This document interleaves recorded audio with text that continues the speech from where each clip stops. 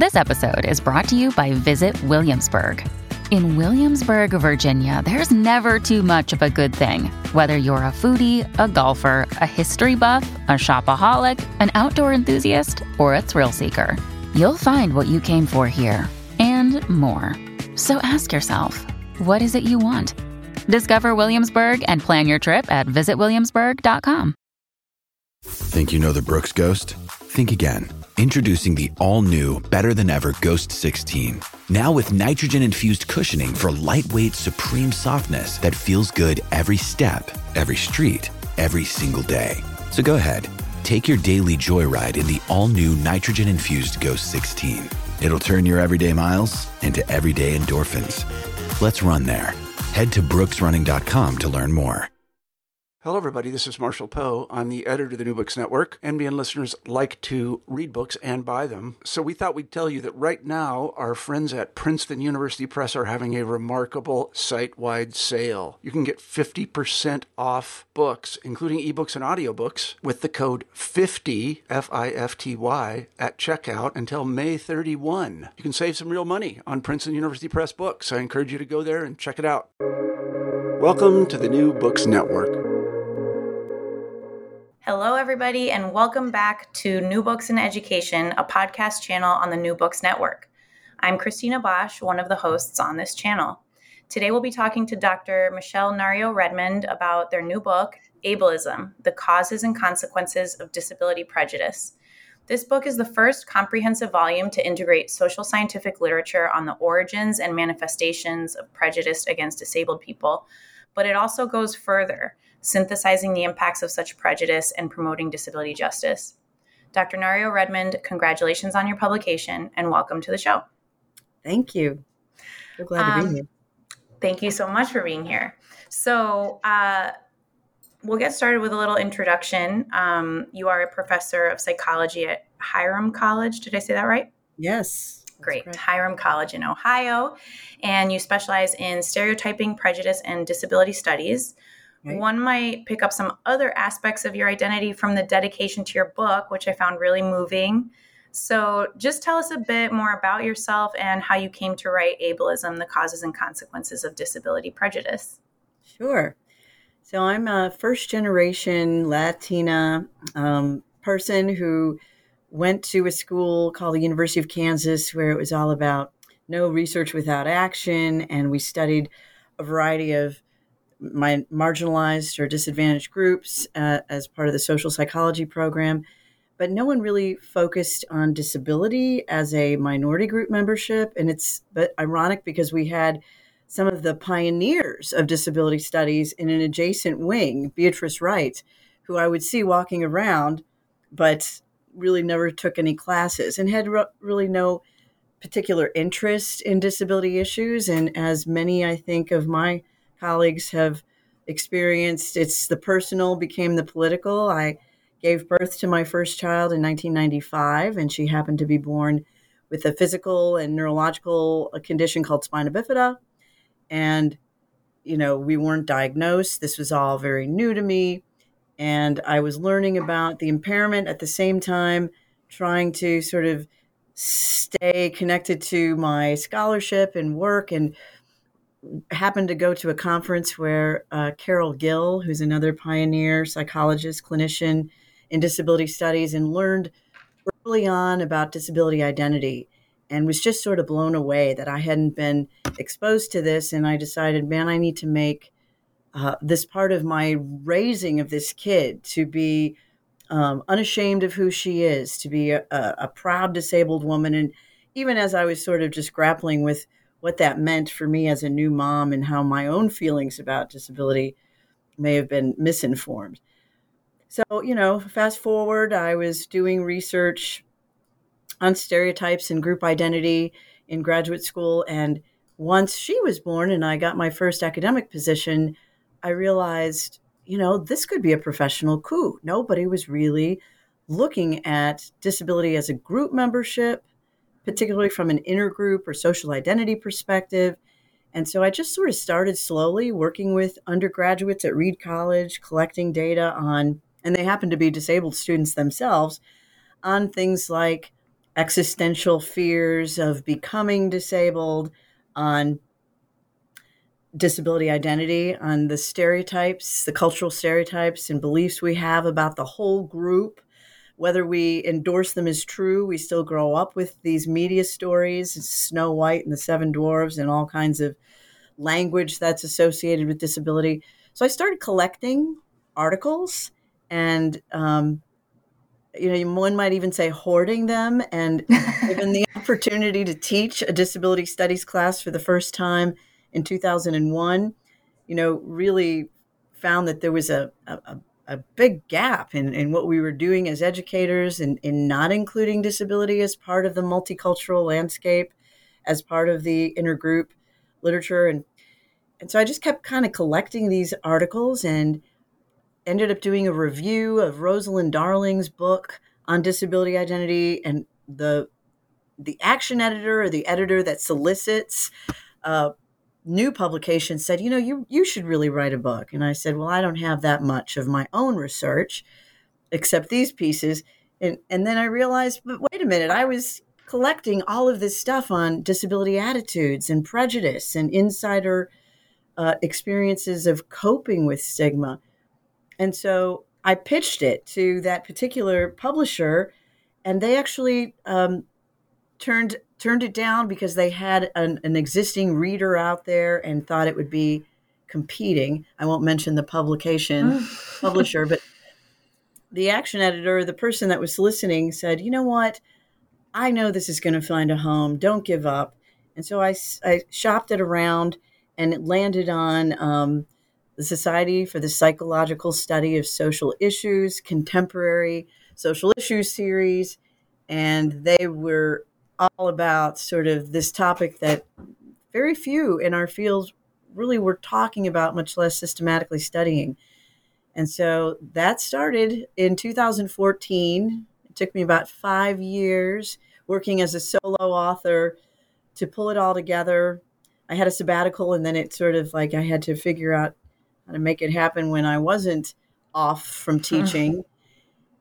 And then in the moments of the darkest moments of working on the book were when I was sort of toward the end and realized I could use some help. We're all interdependent. We need each other. And I reached out to my colleague, Arielle Silverman, who's also a PhD social psychologist, to see if she would want to co-author the chapter on the insider's experience. And she grew up with congenital blindness, and we had been to some conferences together. And it just became this amazing collaboration where we sort of crossed the finish line together. And then while she was sort of taking the lead on that chapter, I finished, what do we do about all of this prejudice, all of these various sources of prejudice? How do we address its undoing? But that's sort of the short story of how I became involved and how along the way my daughter has really benefited from attending conferences and learning about disability as a social creation. And I'm proud to say that she is now 26 years old and doing really well, is working, graduated from college, and is, herself interested in disability pride and justice. And so that does my heart good. Yes, mine too, just listening. And thank you so much for weaving that together with some of the black box, if you will, of how writing a book actually gets done. I'm sure that some listeners will really appreciate hearing that and understanding the stages that it goes through. So getting into some of the content then, the back cover of the book succinctly defines ableism, which we should, of course, do, right, as a prejudice against disabled people stereotyped as incompetent and dependent. At the same time, the introduction begins by excerpting this poem by Maria Palacios naming ableism. And then it invokes social psychology's threefold conceptualization of ableism as affective or attitudinal, behavioral, and cognitive. So hopefully the fact that ableism is at once straightforward and yet complex is already clear to listeners just from the setup for this opening question. But please take this thread up a bit and explain what ableism is, why defining it is important as well as challenging.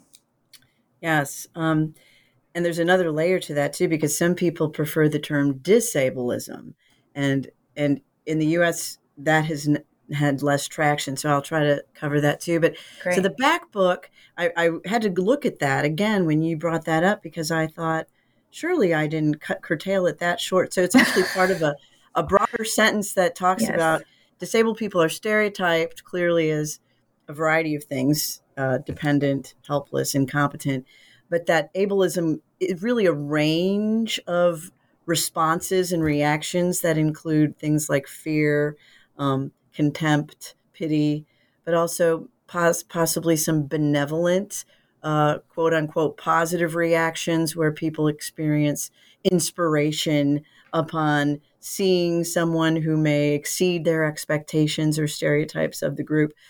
And so I do find that traditional conceptualization psychology is all about how we think, beliefs, how we feel, affect, and our behaviors. So these ABCs, cognition, affect, and behaviors, is a nice way to think about the fact that we may believe that a particular group has certain characteristics, and those beliefs can certainly influence our expectations and what we come to find surprising when we see a disabled person working or in a romantic relationship or a parent.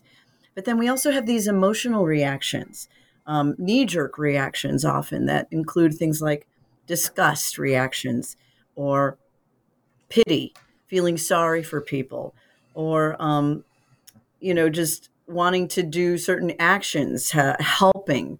Often unwanted helping is something people complain about, or avoiding, which is another behavior that people often recount as, why am I being avoided? Why do people stand so much further away from me, or avoid engaging in conversation, or and then there are hate crimes and things that are even more violent action wise. So it does include, and prejudice is even a broader construct that we can think about in terms of these beliefs, these emotional reactions, and then these behaviors. And I think several of my colleagues who are in fields like sociology or in the humanities think more broadly too about narratives and how the society and levels of the economy and politic are involved in disabling people and keeping them from participating as equal citizens. But I find the distinction between disableism and ableism, at least for me, one that is less helpful, because I guess in my training, there's two sides of the same coin. When we are prejudiced against a group of people simply because they're labeled or have this membership as disabled, we treat them differently. And so that's the definition of differential treatment, is prejudice toward a particular group. But part of that is also then this preferencing of one's own groups or one's in groups, or those that aren't disabled if you don't happen to experience disability, as the other side of the coin, that if you're demonizing or dehumanizing or treating as inferior a group of people simply because they're disabled, that can mean, and often does mean, that you're preferentially hiring on privileging non-disabled ways of being in the world, creating sidewalks that aren't accounting for the fact that people roll, or curricula in schools. I know you focus a lot on education, that thinks there's such a thing as an average student, and that we can design studies or design our courses in ways that forget that we have jagged learning profiles, we have gifts, and we have challenges, and that maybe we need to be thinking much more broadly about human variation. So that's just in a nutshell how I sort of have come to more simply define this form of prejudice against this particular group of people, which resonates and is similar to some other prejudices, like prejudice against people who maybe minority gender or sexual minorities. In fact, it's very similar in that way, in that you're often the only person in your family that experiences disability, not always, but oftentimes. And so you don't necessarily have that community of family and members of the broader community that are there to sort of teach you how important it is to be a part of this group. So there's some similarities and differences with some of the other prejudicial forms. So that's a great segue into the next question, because what I wanted to kind of get at here is I feel like people who don't identify as disabled or don't engage with the disability community typically haven't considered how kind of fundamental and pervasive concepts like disability, ability, capability, capacity are to our everyday lives. And by our lives, I mean humans and other beings with whom we share this planet. So in chapter 2, you delve into the evolutionary and existential theories that might explain the origins of ableism. And in particular, you point out, and I'm quoting here, that what it means to be fully human is often described in terms of abilities: language, self-reflection, independence. You also mentioned rationality and self-awareness later. And these abilities distinguish humans as unique, right? Unique from other animals. That quote, like this chapter, seems to identify fear of the other as a fundamental mechanism in ableism. To what extent do you agree with that, or would you put it differently? Yeah, when I saw that question, I think that seems almost a little overgeneralized, because I know people do have a fear of the unfamiliar, but that implies to some extent that if we become familiar, if only we have family members and friends who are, out as disabled, then we get to know them in all of their complexities, and we can mitigate our fears. But this particular chapter 2, tries to recognize or acknowledge that some of these fears may be more hardwired, may be evolutionary holdovers. That's not to say that we can't override them with our intentionality and desire to not be prejudiced, but that we may come into this world wired to learn things unconsciously, to have fears of that which is threatening, like the fact that we all will die someday, and Right. people don't want to really think about that. Right. And when it comes to ability or disability, that we are frail, we are vulnerable, we experience damage and decline, and often people don't want to think about those things. And so one way to do that is to be prejudiced toward those, or to avoid those, or treat them differently, who remind us of our human vulnerability, or maybe even our animalistic tendencies. So I found it really interesting that you brought up how the series, and maybe you in particular, focus on the fact that we are humans, but we share the planet with other living creatures. And in fact, we are animals ourselves. Mm-hmm. But for eons, we've often, the species has considered itself in texts and in teachings to be superior to other animals. And I think that plays out in really particular ways when it comes to how we treat disabled people. To the extent that we view them not just as other, but as animal.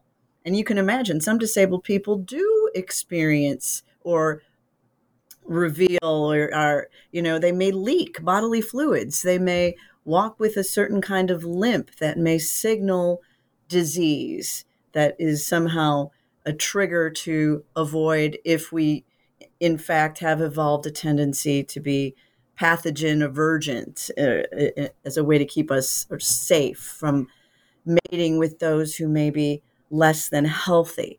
So I was trying to come up with ways to incorporate that evolutionary psychology literature and terror management theory, which is, these existential fears of our human vulnerability and our creatureliness, in ways that sort of may be a little more complicated to undo if in fact they are so hardwired.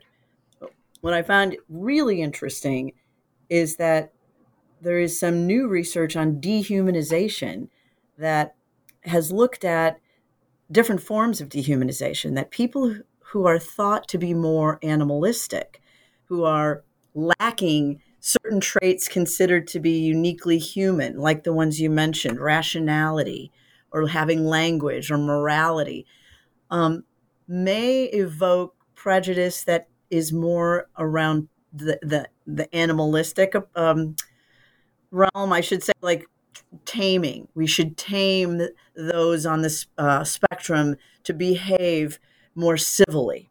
Mm-hmm.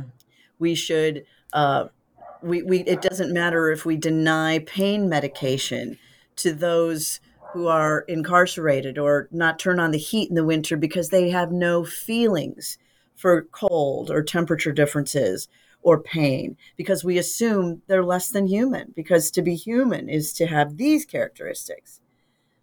And that's what we see a lot in some of the hate crime literature too, that we do see guards and people in prison and incarcerated in nursing homes and other places treated as though they are subhuman and animalistic, which then makes me wonder, well, what if we claimed our animalistic natures and recognized that instead of being afraid of embracing our vulnerabilities to injury and decline, would we be less needing to differentiate and discriminate?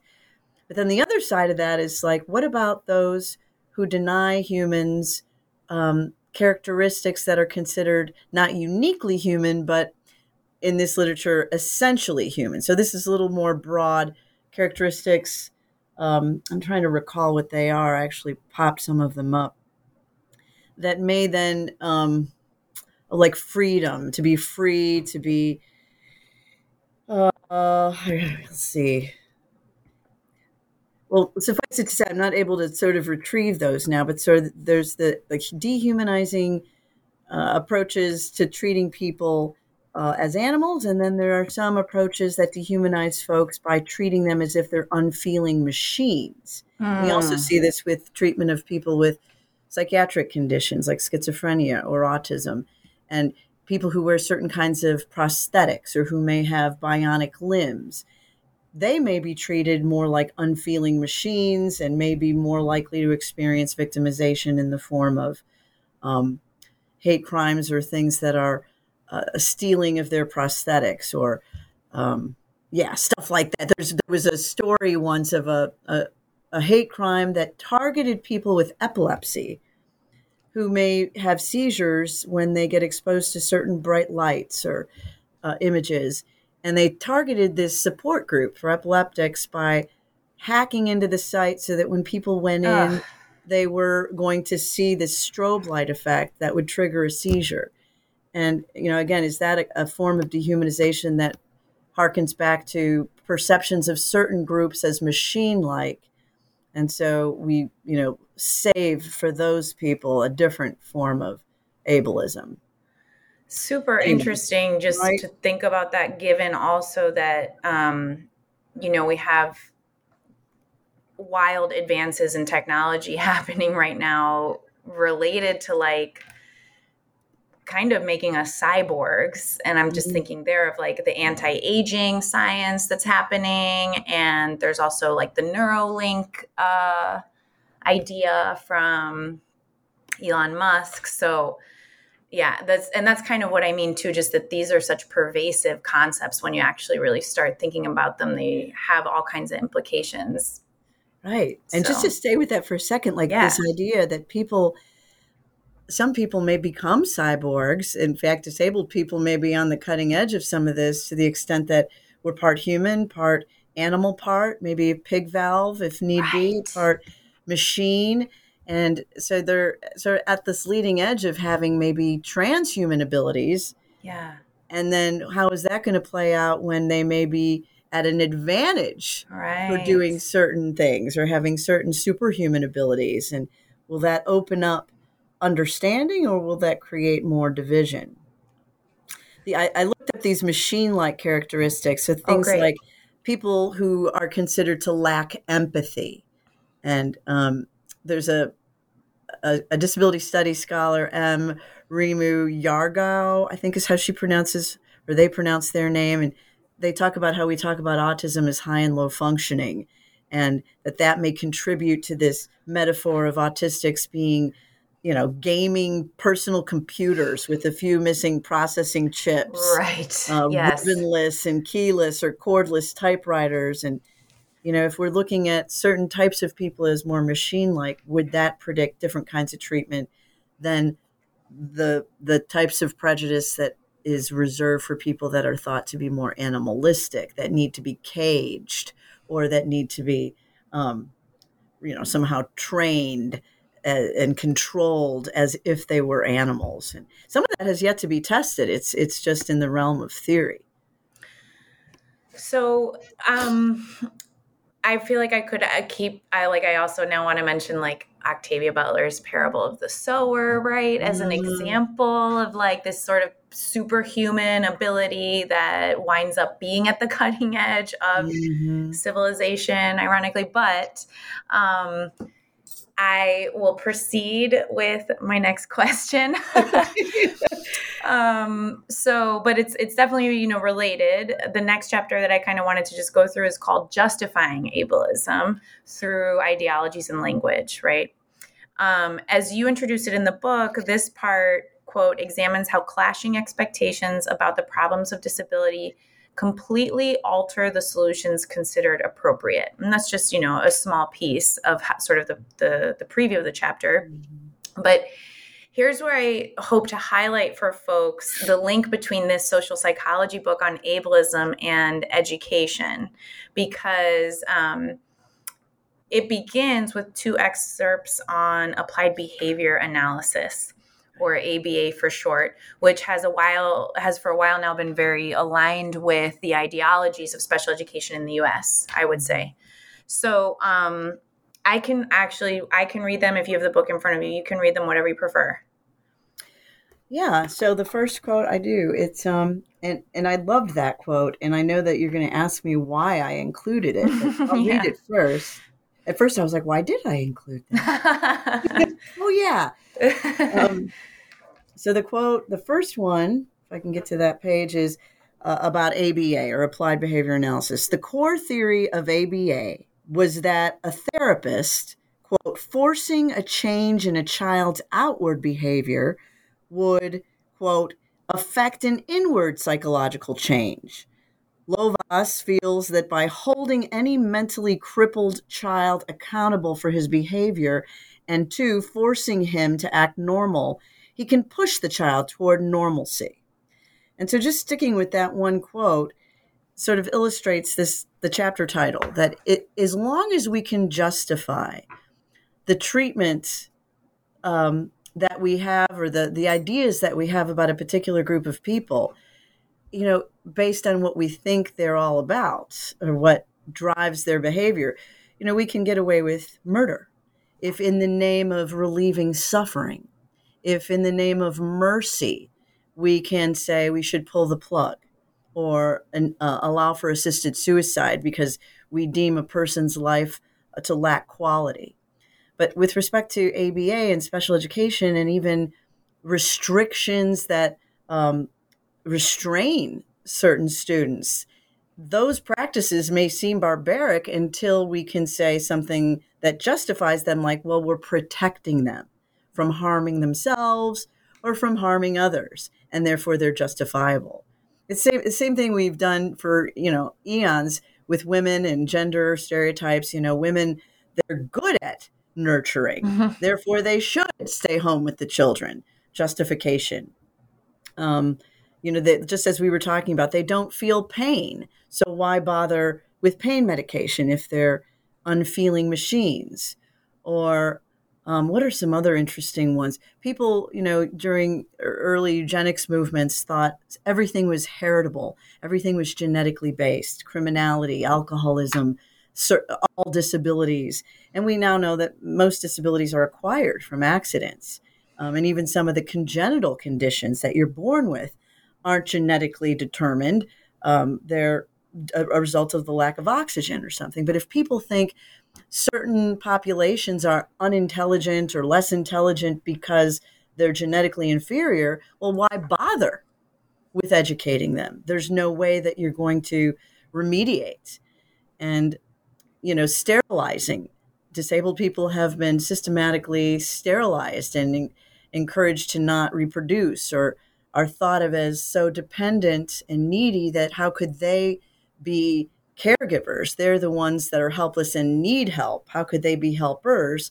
Then we will bypass considering hiring maybe a disabled person to be a caregiver, or fail to recognize that that woman in a wheelchair walking next to that child is her mother. If we don't think that disabled people are fit parents, which was one of the findings that my team found in looking at the stereotypes of disabled women. And there are a bunch of states where you being disabled automatically qualifies you to have your parental rights revoked. Right. That was, I read in the book. Yeah.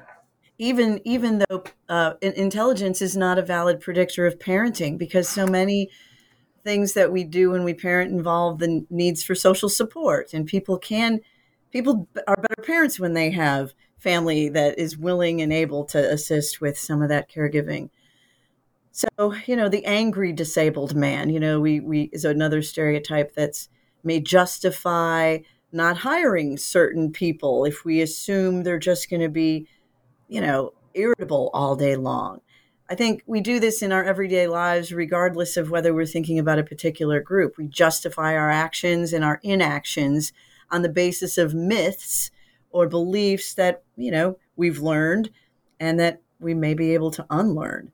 But I think the extent to which people become more aware of these ideologies that we have, meritocracy, everyone can get ahead if they just try hard enough. So it must be that these groups who are unemployed at a differential rate or not breaking the glass ceiling, it must be because they're incapable or something. And so, maybe there's something wrong with these ideologies of meritocracy.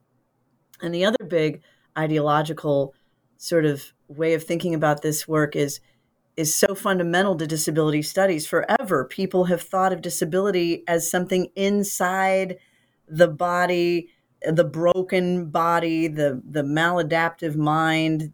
We use these terms, these medicalized terms, to think about disability as if it's a synonym for the impairments that one experiences, the blindness, the hard of hearing impairment, the dyslexia, or the paralysis, and that's the same thing as disability. And it's taken, a movement of disabled people and their allies to really shift the paradigm around what is disability and how should we define disability. Is it the same thing as the impairment? And I would argue it is not, because you can be disabled by policies that fail to include captions or Braille as part of the curriculum. And so that's the reason you're not in college.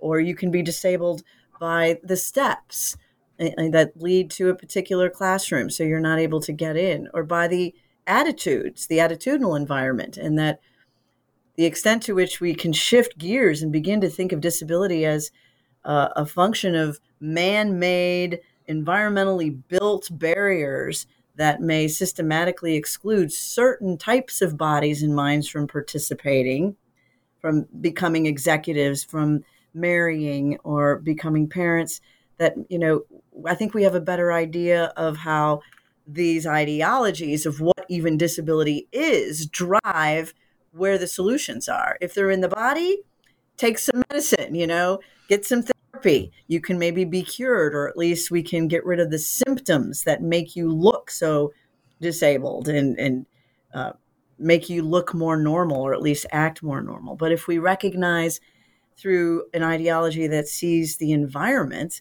as responsible, at least in part, for a lot of systematic exclusion, and by the environment, I mean the built environment, the policy environment, the legislative environment, then we can think about ways of changing policies to be more inclusive and therefore eliminate disabling barriers in some cases. We may not eliminate all disability or impairment, but, more people will be participating and therefore less likely to be excluded just because of a shift in the way that we frame our ideologies around what disability is. So, and thank you for that question. Yeah, what comes to mind there too, just quickly, I'd love any feedback or thoughts you have on this, is the language, the medical language, right? And the esteem that we kind of give, the privilege that we give to, I don't know if we can say medical ideologies, but the idea that once you're using language, and this happens, I think, a lot in ABA, like you're using this kind of language that justifies the means, right? When you really may be further contributing towards actually a negative experience outcome. I don't know if I would even go ahead and say disabling, but And I feel for family members too, because it happens at that microcosm where if you are not familiar with disability studies or with these ideas about policy-based barriers, the fact that someone made a decision to build that playground the way they did with bark chips as opposed to a different kind of landing, then, you are probably looking at your child. You don't want your child to get bullied or to be uninvited or unincluded. And so you work to change your child. You teach them not to flap. You try to get them to make eye contact. That's what ABA, at least historically, was all about, so that they can participate in the way the world is. Right. But if you realize that we can change the way the world is, the way we build our playgrounds, then we begin to see, it's not that we need to fix the person, which is more visible. We see the person, especially people with visible conditions, and say, well, wouldn't it be nice if you could build a wheelchair that climbed steps? Well, wouldn't it be nice if we could get rid of the steps, and just think about ways that everybody comes into the front door? But people have a harder time imagining the changing of the environment that we can't see, like the fish that can't see the water that it lives in. And yet we can change the rules. We can change the rules. We can lower the basketball net. We can change the width of the door. And I've just been, my life has been a series of trying to sort of make that case at every location or birthday party we've gone to. Well, thank you for that. Thank you for taking that up in your life. So moving on then to chapter 4, cultural and impairment specific stereotypes. So stereotypes are one of the more proximal causes of prejudice, as you put it. This chapter is filled with some really astounding findings, I felt, from research, primarily a study conducted by you and students with disabilities. But to just sort of stay for a second with how disability stereotypes function in education. Okay. So you write that stereotypes allow people to go beyond what they observe to predict how others, including themselves, are likely to behave. For example, if teachers expect students with disabilities to join their classes, they may anticipate accommodating their, quote, special needs and try to help them, quote, overcome presumed dependence. Later on, you get at what I think of as the codependent aspect of a lot of the helping professions, of which teaching is one, or perhaps what Sampson in 1993 termed the serviceable other, which you also talk about in this chapter. But you say, by stereotyping disabled people as dependent and weak, non-disabled people can consider themselves as helpful and strong. And I thought that was super powerful, especially being that I'm in the field of special education. So can you talk a little bit more about how disability stereotypes work to perpetuate ableism within education? Okay. And just to back up just briefly. Yeah, please. Because I'm glad you mentioned proximal and distal. Yes. There's all these different reasons why we treat disabled people differently, right? So let's say, I just have to mention this study. People have done studies to see whether people are willing to touch utensils and wear the clothing of those who they learn, have either a mental illness or a particular disability or even cancer. And they become afraid that they're going to somehow catch these things, even though these are not contagious conditions, suggesting that there may be some really deep-rooted fears of contagion, of conditions that aren't even contagious. We're afraid to be contaminated. And some of those things are so below the surface of our awareness, it's hard to even, bring them to the fore to be able to fight against them or become aware of our fears and our misinformation. But then the more proximal things that we learn through the media, through Disney, watching movies and hearing certain language, whether that language is that's so lame or, we could talk about being confined to a wheelchair, suffering from certain things. Of course, people are going to make assumptions based on language, which is a form of action. And so stereotypes, a couple different kinds. Cultural stereotypes, we all learn them. We may not believe that they're true, that women are better at taking care of children because they're somehow nurturing and more emotional, and men deserve to be breadwinners because they're more stoic or macho. But we know they exist. And so just because they're a part of our memory networks, they can influence us. They can influence what we notice and what we fail to notice, because we expect a group of people to be dependent. We may not even notice when they're doing things that are more independent or interdependent. So then we have our personal stereotypes, are ones that we do believe to be true about a particular group. And those too can influence who we approach and how we give certain groups the benefit of the doubt and so forth. And in an education context, when a teacher, is trained in a separate program to be a special educator, they're not necessarily learning as their peers how all humans vary, and that is this really a special population, or is it a population whose civil rights have been denied? Because some argue in disability studies that the more we use the term special needs, the less people are likely to think of needs as human needs and as civil rights, to be able to procreate, to be able to attend school, or whatever that right may be. Vote. I mean, voting is restricted for so many disabled people because polls are inaccessible. And you would think of that as a basic civil right.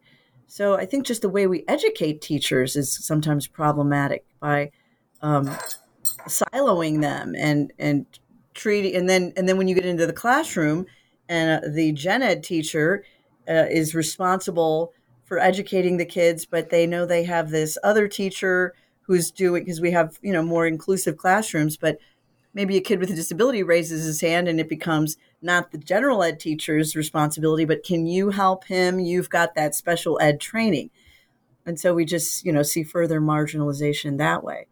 But, just growing up, having this daughter grow up in different school districts where she was more or less included, you sort of see it on the front lines that everyone wants to help her. She is the icon of helplessness. She has a wheelchair. Certain kids want to push her. And, she just wants to be treated like other kids. So she tended to gravitate toward those who did, not want to be so patronizing or imposing of help. And no one ever really asked her, to my knowledge, to be the person that helped them, except in certain contexts, like when she would go to roller rinks and kids were learning just for the first time how to roller skate, and they realized they could hold on to the back of her chair. And here she was, this stable force that was wheeling around this rink. She became the helper for the first time. But you really have to create and come up creatively with these opportunities as teachers to be inclusive in ways that don't signal to your kids who may experience invisible or even visible conditions that they are part of your class. They would, in some cases when she was younger, take her out of her chair and put her in a regular kid chair for the school picture. And what does that communicate to a kid? We don't want people to see this piece of equipment that we've learned is confining, or that you're, what's the other word? Confined to a wheelchair bound. Right. Wheelchair bound. People say that as if it's just something. And if that's what teachers have learned, they, of course, they may think, let's normalize her and give her a chance to just be part of the class by taking her out of that. Well, for my daughter, her wheelchair was a liberating piece of technology that allowed her to be hands-free and to, wheel around and do things that she couldn't do before when she was dragging around like her walker. She couldn't use her hands. So those kind of things, I think, just the playground issue too, that some playgrounds she found herself on were barrier-free playgrounds that didn't have bark chips, where she could wheel to the swings and transfer. And that was just her particular case. And play. And if you're not able to do that, do you end up in a side room doing crafts while all your other friends are playing? Or if you grow up where people think, more therapy is better. So we offer you this kind of therapy and this kind of pull-out service. And, it's time to do this resource room. When the other kids are playing and developing friendships and learning social skills, you're further disabling those kids from learning how to be helpers. And even in my own daughter's case, and I think she wouldn't mind me sharing this too, because we've had lots of conversations, there's learned helplessness. When you do too much for a kid, they come to expect that, maybe I shouldn't try that because I'm just going to screw it up. Right. So I'll just let somebody do it for me first. I think we see that with members of minority groups, even at the college level. We overhelp. We assume incompetence instead of assuming competence. Right. Because of the way things are set up based on these media stereotypes and personal stereotypes and narratives that we grow up with. It's so important to give kids access to the alternative press, kind of like what you're doing with the New Books podcast too. But there are all these books for kids now that really do disrupt some of those traditional gender stereotypes and ability stereotypes. And I was keeping a list for a while because I was like, we were going on the road, my daughter and I, to try to educate at every grade level during multicultural night. Disability can be considered a culture, and let's share with kids that there are some famous people that they might, recognize were a part of their community, and they can be proud of that and not always afraid to say that they too experience X, Y, or Z. So I'll leave it. Thank you so much for sharing that, because I know that, as you said, you're sharing your story and your daughter's story in order to speak on education. So just thank you for that. I found that really powerful. So I guess just to sort of get to the last two chapters, which I think get at what we're so often, craving, which is what do we do? What do we do about this? It's part of our productive-oriented society and culture, right? But the last two chapters are called Interventions to Reduce Prejudice and Promoting Social Change and Disability Justice. So, I'd love to hear anything that you kind of want to share about those, but I'll just offer that one of the most interesting things for me, given my own positionality as a professor working in special education with teachers, has to do with reducing prejudice amongst what are called, I guess, bystanders or non-targets who might potentially be allies and advocates in the struggle for equal rights, equitable opportunity, and universal dignity. So what kind of interventions or, as you were writing these chapters, is there anything that you feel really optimistic about or, go for it. Well, first I'll give a little plug for someone that you need to get on your radar, my colleague, Diana Pastoric Carson. She has done some of this in elementary schools. Ability Awareness is her program. And cool. And it's been really, I've been a mentor to her in terms of the disability study stuff. We've gone back and forth, just kind of cross-fertilizing each other's work. But she, has really tried to put this in practice because so many interventions historically at employment offices and in education settings have been around trying to increase empathy by simulating or getting kids to imagine what it's like. And I think that comes from a good place because people that can empathize, that can really say, well, what is it like for you as opposed to, me observing your life, there have been studies that show that you can improve attitudes, not just even toward the person that you're empathizing with, but toward their broader group by just taking their perspective. But it goes a little bit further when you're putting people in a wheelchair for a day, putting blindfolds on folks so that you are trying to give people this experience, but no one was really evaluating whether it worked. Oh, and wow. so now we have several studies done that shows it can actually backfire, and that people are like, wow, this is what disability is like. That sucks. I've rolled around in a chair for a day. I was frustrated. I couldn't go uphill. I don't have any of the coping strategies that my disabled peers have had living in this condition or with this situation for a while. I know that I'm going to get up, and this seems like kind of a game. And so I think while well-intentioned, we have now pretty well documented that this can lead to unwanted fears. People start worrying about themselves becoming disabled, and they don't want to think about that. So they're more likely to avoid people in the future. They're less likely to want to get involved in disability rights and improving access at their schools after simulating disability, and that includes psychiatric conditions where you try to simulate hallucinations, for example. It's fascinating to people, so they get to have this vicarious experience.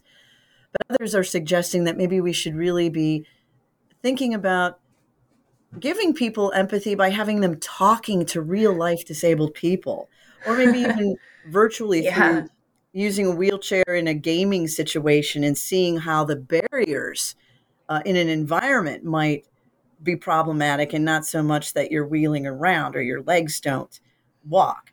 So I think some of those studies are interesting. But you brought up bystanders and allies, and I'm really excited about the confrontation research. It's looking at some bystander intervention work where allies are actually sometimes more influential.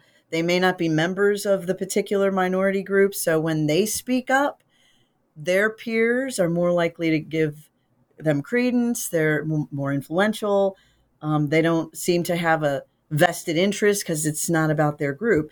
And they can, and if they're practiced and brave enough to sort of speak out, which I find less and less with certain students, populations, even in college. Every year it seems like people, I don't want to get involved. It's not my business. I don't want to offend anyone. And surely there are barriers to speaking up, to not being a passive bystander. People might be afraid of their own safety if they, draw the attention of an authority figure to the fact that they're being ableist. But in some ways, if we can practice that and incorporate that into the curriculum, kids with and without disabilities can become much more fluent at saying things that they wish they would have said in the moment because they didn't think of it, or they were like a deer in the headlights. So people say things all the time to disabled people with visible conditions in particular, like, what's wrong with you?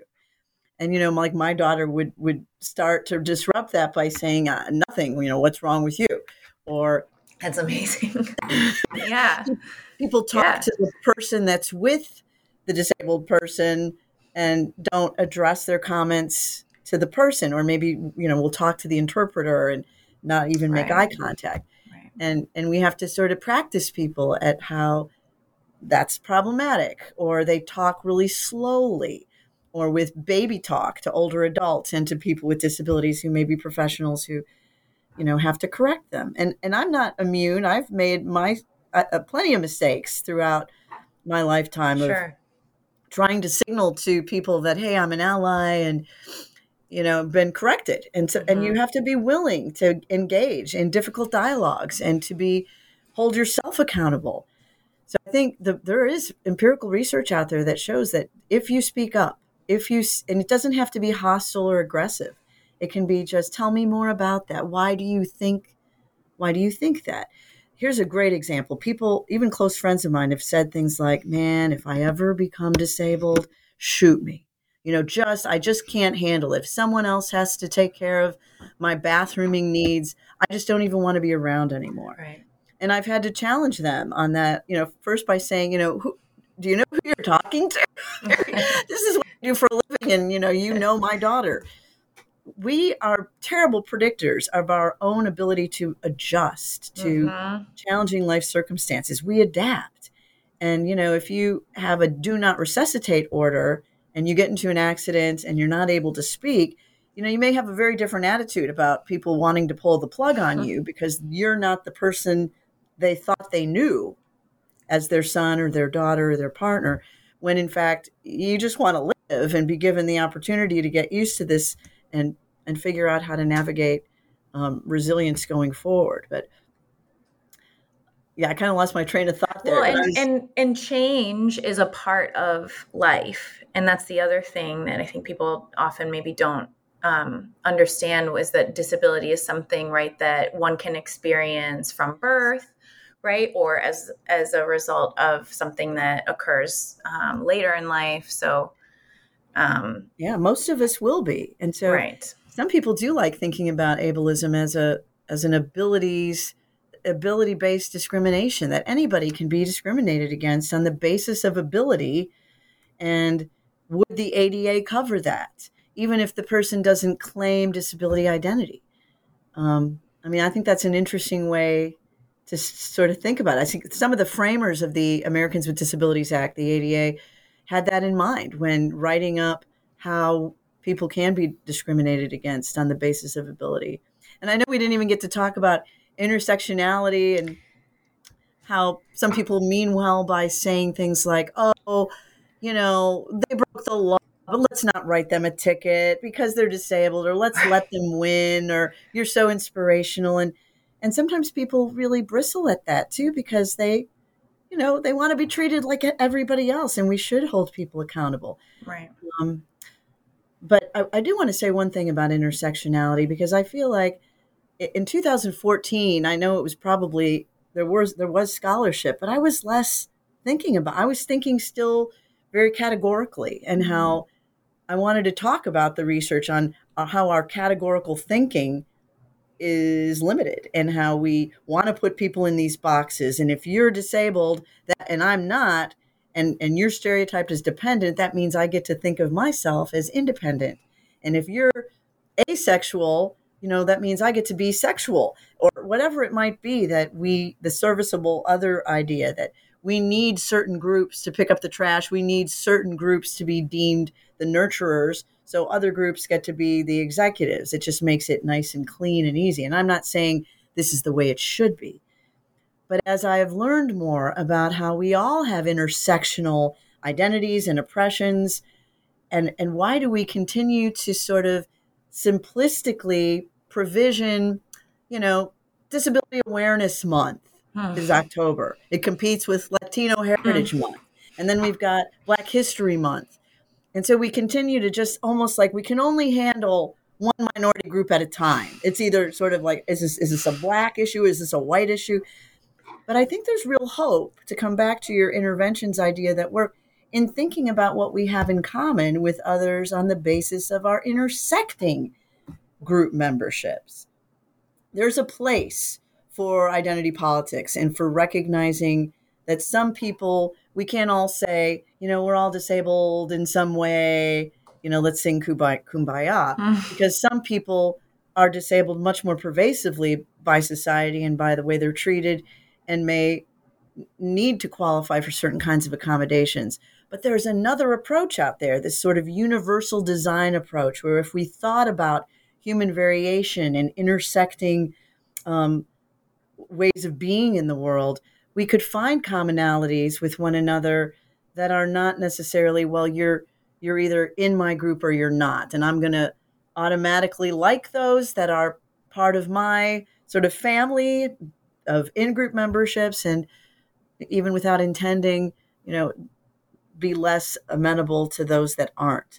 So I think we're even here at Hiram College, we recently had a speaker come on and talk to us about supporting the LGBTQ plus community. And they did a great job on really making comparisons between, disabled LGBT folks and people who have these intersecting oppressions, and how they're even more likely to be excluded or have disparities that they're confronting, and how we need to change it up with our programming on campus to to complexify our curriculum, decolonize our syllabi, and think about what we have in common and where we may not have things in common. And that's okay too. We don't always have to have the same experiences, but that doesn't mean we discount those as invalid if we haven't had that particular experience. Or it doesn't mean we have to appropriate it by wearing a blindfold all day to learn about the experience of blindness and what is beneficial about it and what is difficult about it and how people have navigated it by talking to people in the community. That's what my colleague Diana does a lot of, with bringing people into her kindergarten classrooms to sort of meet folks with various impairments and introduce kids early on to to break the stereotypes. So it's exciting work. And we try to allude to some of that in the activist chapters too, where people who read a chapter about the sources of ableism and then get disheartened, there's something they can do about it by looking into, other resources. Yes. And I know we're kind of at time, but I do just sort of want to quickly plug, and maybe we can end with that or anything else that you kind of want to leave us with. But every chapter ends with activist pages, which is a unique, I think, way to structure the book. So anything you want to tell us about maybe that also might connect to whatever else you might be working on these days, or whatever the future holds for this particular book? Yeah, at one point I wanted to really have a companion book where people had activities, and maybe that's something to think about on the horizon. I had students working on those activist pages, students with disabilities, and so they have ownership on a lot of that. But I wanted to include things like cartoons that were more appealing to teaching this heavy stuff to undergraduates or even to, kids in elementary school. Resources for people who may know parents with disabilities, but not have the ability to imagine that, you can buy a changing table that isn't of a certain height. It can be a lower height, or so products kind of references and hashtags, so social media things that you can follow to learn more about insiders with disabilities and what they have to say about their experience. So you can disrupt these ideas that it's a tragic experience as opposed to a very, I'm not discounting the difficulties that some people do face because of discrimination or maybe pain or impairment specific things, but people don't realize, no one really talks about or writes papers for their school projects about the disability rights movement as an important social movement, or writes about disability culture and art and how people have used their mouths as a way to paint. And, we try to do some of that here at Hiram with some of our classes to get students to kind of get into the topic through their own passion, whether that's gaming and science fiction and how disability is represented there, to social media platforms and how they can create their own media platforms. We had a group of students doing what was it called? It was something on Facebook where they identified as a disabled person, but then listed all the other identities that they had too, and interests. And again, to kind of complexify this monolithic set of beliefs that all disabled people are X, Y, and Z. There's a lot of cool stuff. There's poems, there's suggestions for future research. So graduate students can pick up the book and certainly pick up on so many things that have yet to be quantified. And my own work, I'm trying to broaden out and do more work at Hiram College on diversity, access, equity, and inclusion, first by recognizing that we have a critical mass of students of color, students with disabilities, and people who intersect both of those, who are also sexual minorities, and what are their needs? And are we teaching them in ways that reflect our own prejudices or even just privileged ways of teaching because it worked for us in the past, to be a sage on the stage, for example? But are we, looking into best practices of universal design to provide things in multiple formats and then assess whether more students retain because they feel more welcome, they're not excluded? Do we really have to ask everyone to stand? Can we encourage all faculty to turn on captions, which studies show benefit the learning of people who have full hearing capacity. So I think some people just maybe fail to imagine the possibilities, and I think a lot of what the book tries to do and what I'm trying to do going forward is to implement, share resources, and encourage teachers and faculty to try one thing, just one different thing in their class that maybe they find from the book or from some of these amazing websites that are mentioned in the book, and get their students to think about ability as part of human variation and disability as part of multicultural, the landscape that we all are a part of. And I'm hopeful because I do think as colleges in particular struggle to find more and more students, that the generation is shrinking and everyone's competing, are going to have to get creative and recognize who their constituents are now and how to best meet them where they are. Well, on that note of imagining and implementing better futures, I want to thank you sincerely for being on the show today with us and sharing some of what makes your book an important resource in a world full of information. So thanks again. I really enjoyed speaking with you. Thank you. Take care. You too.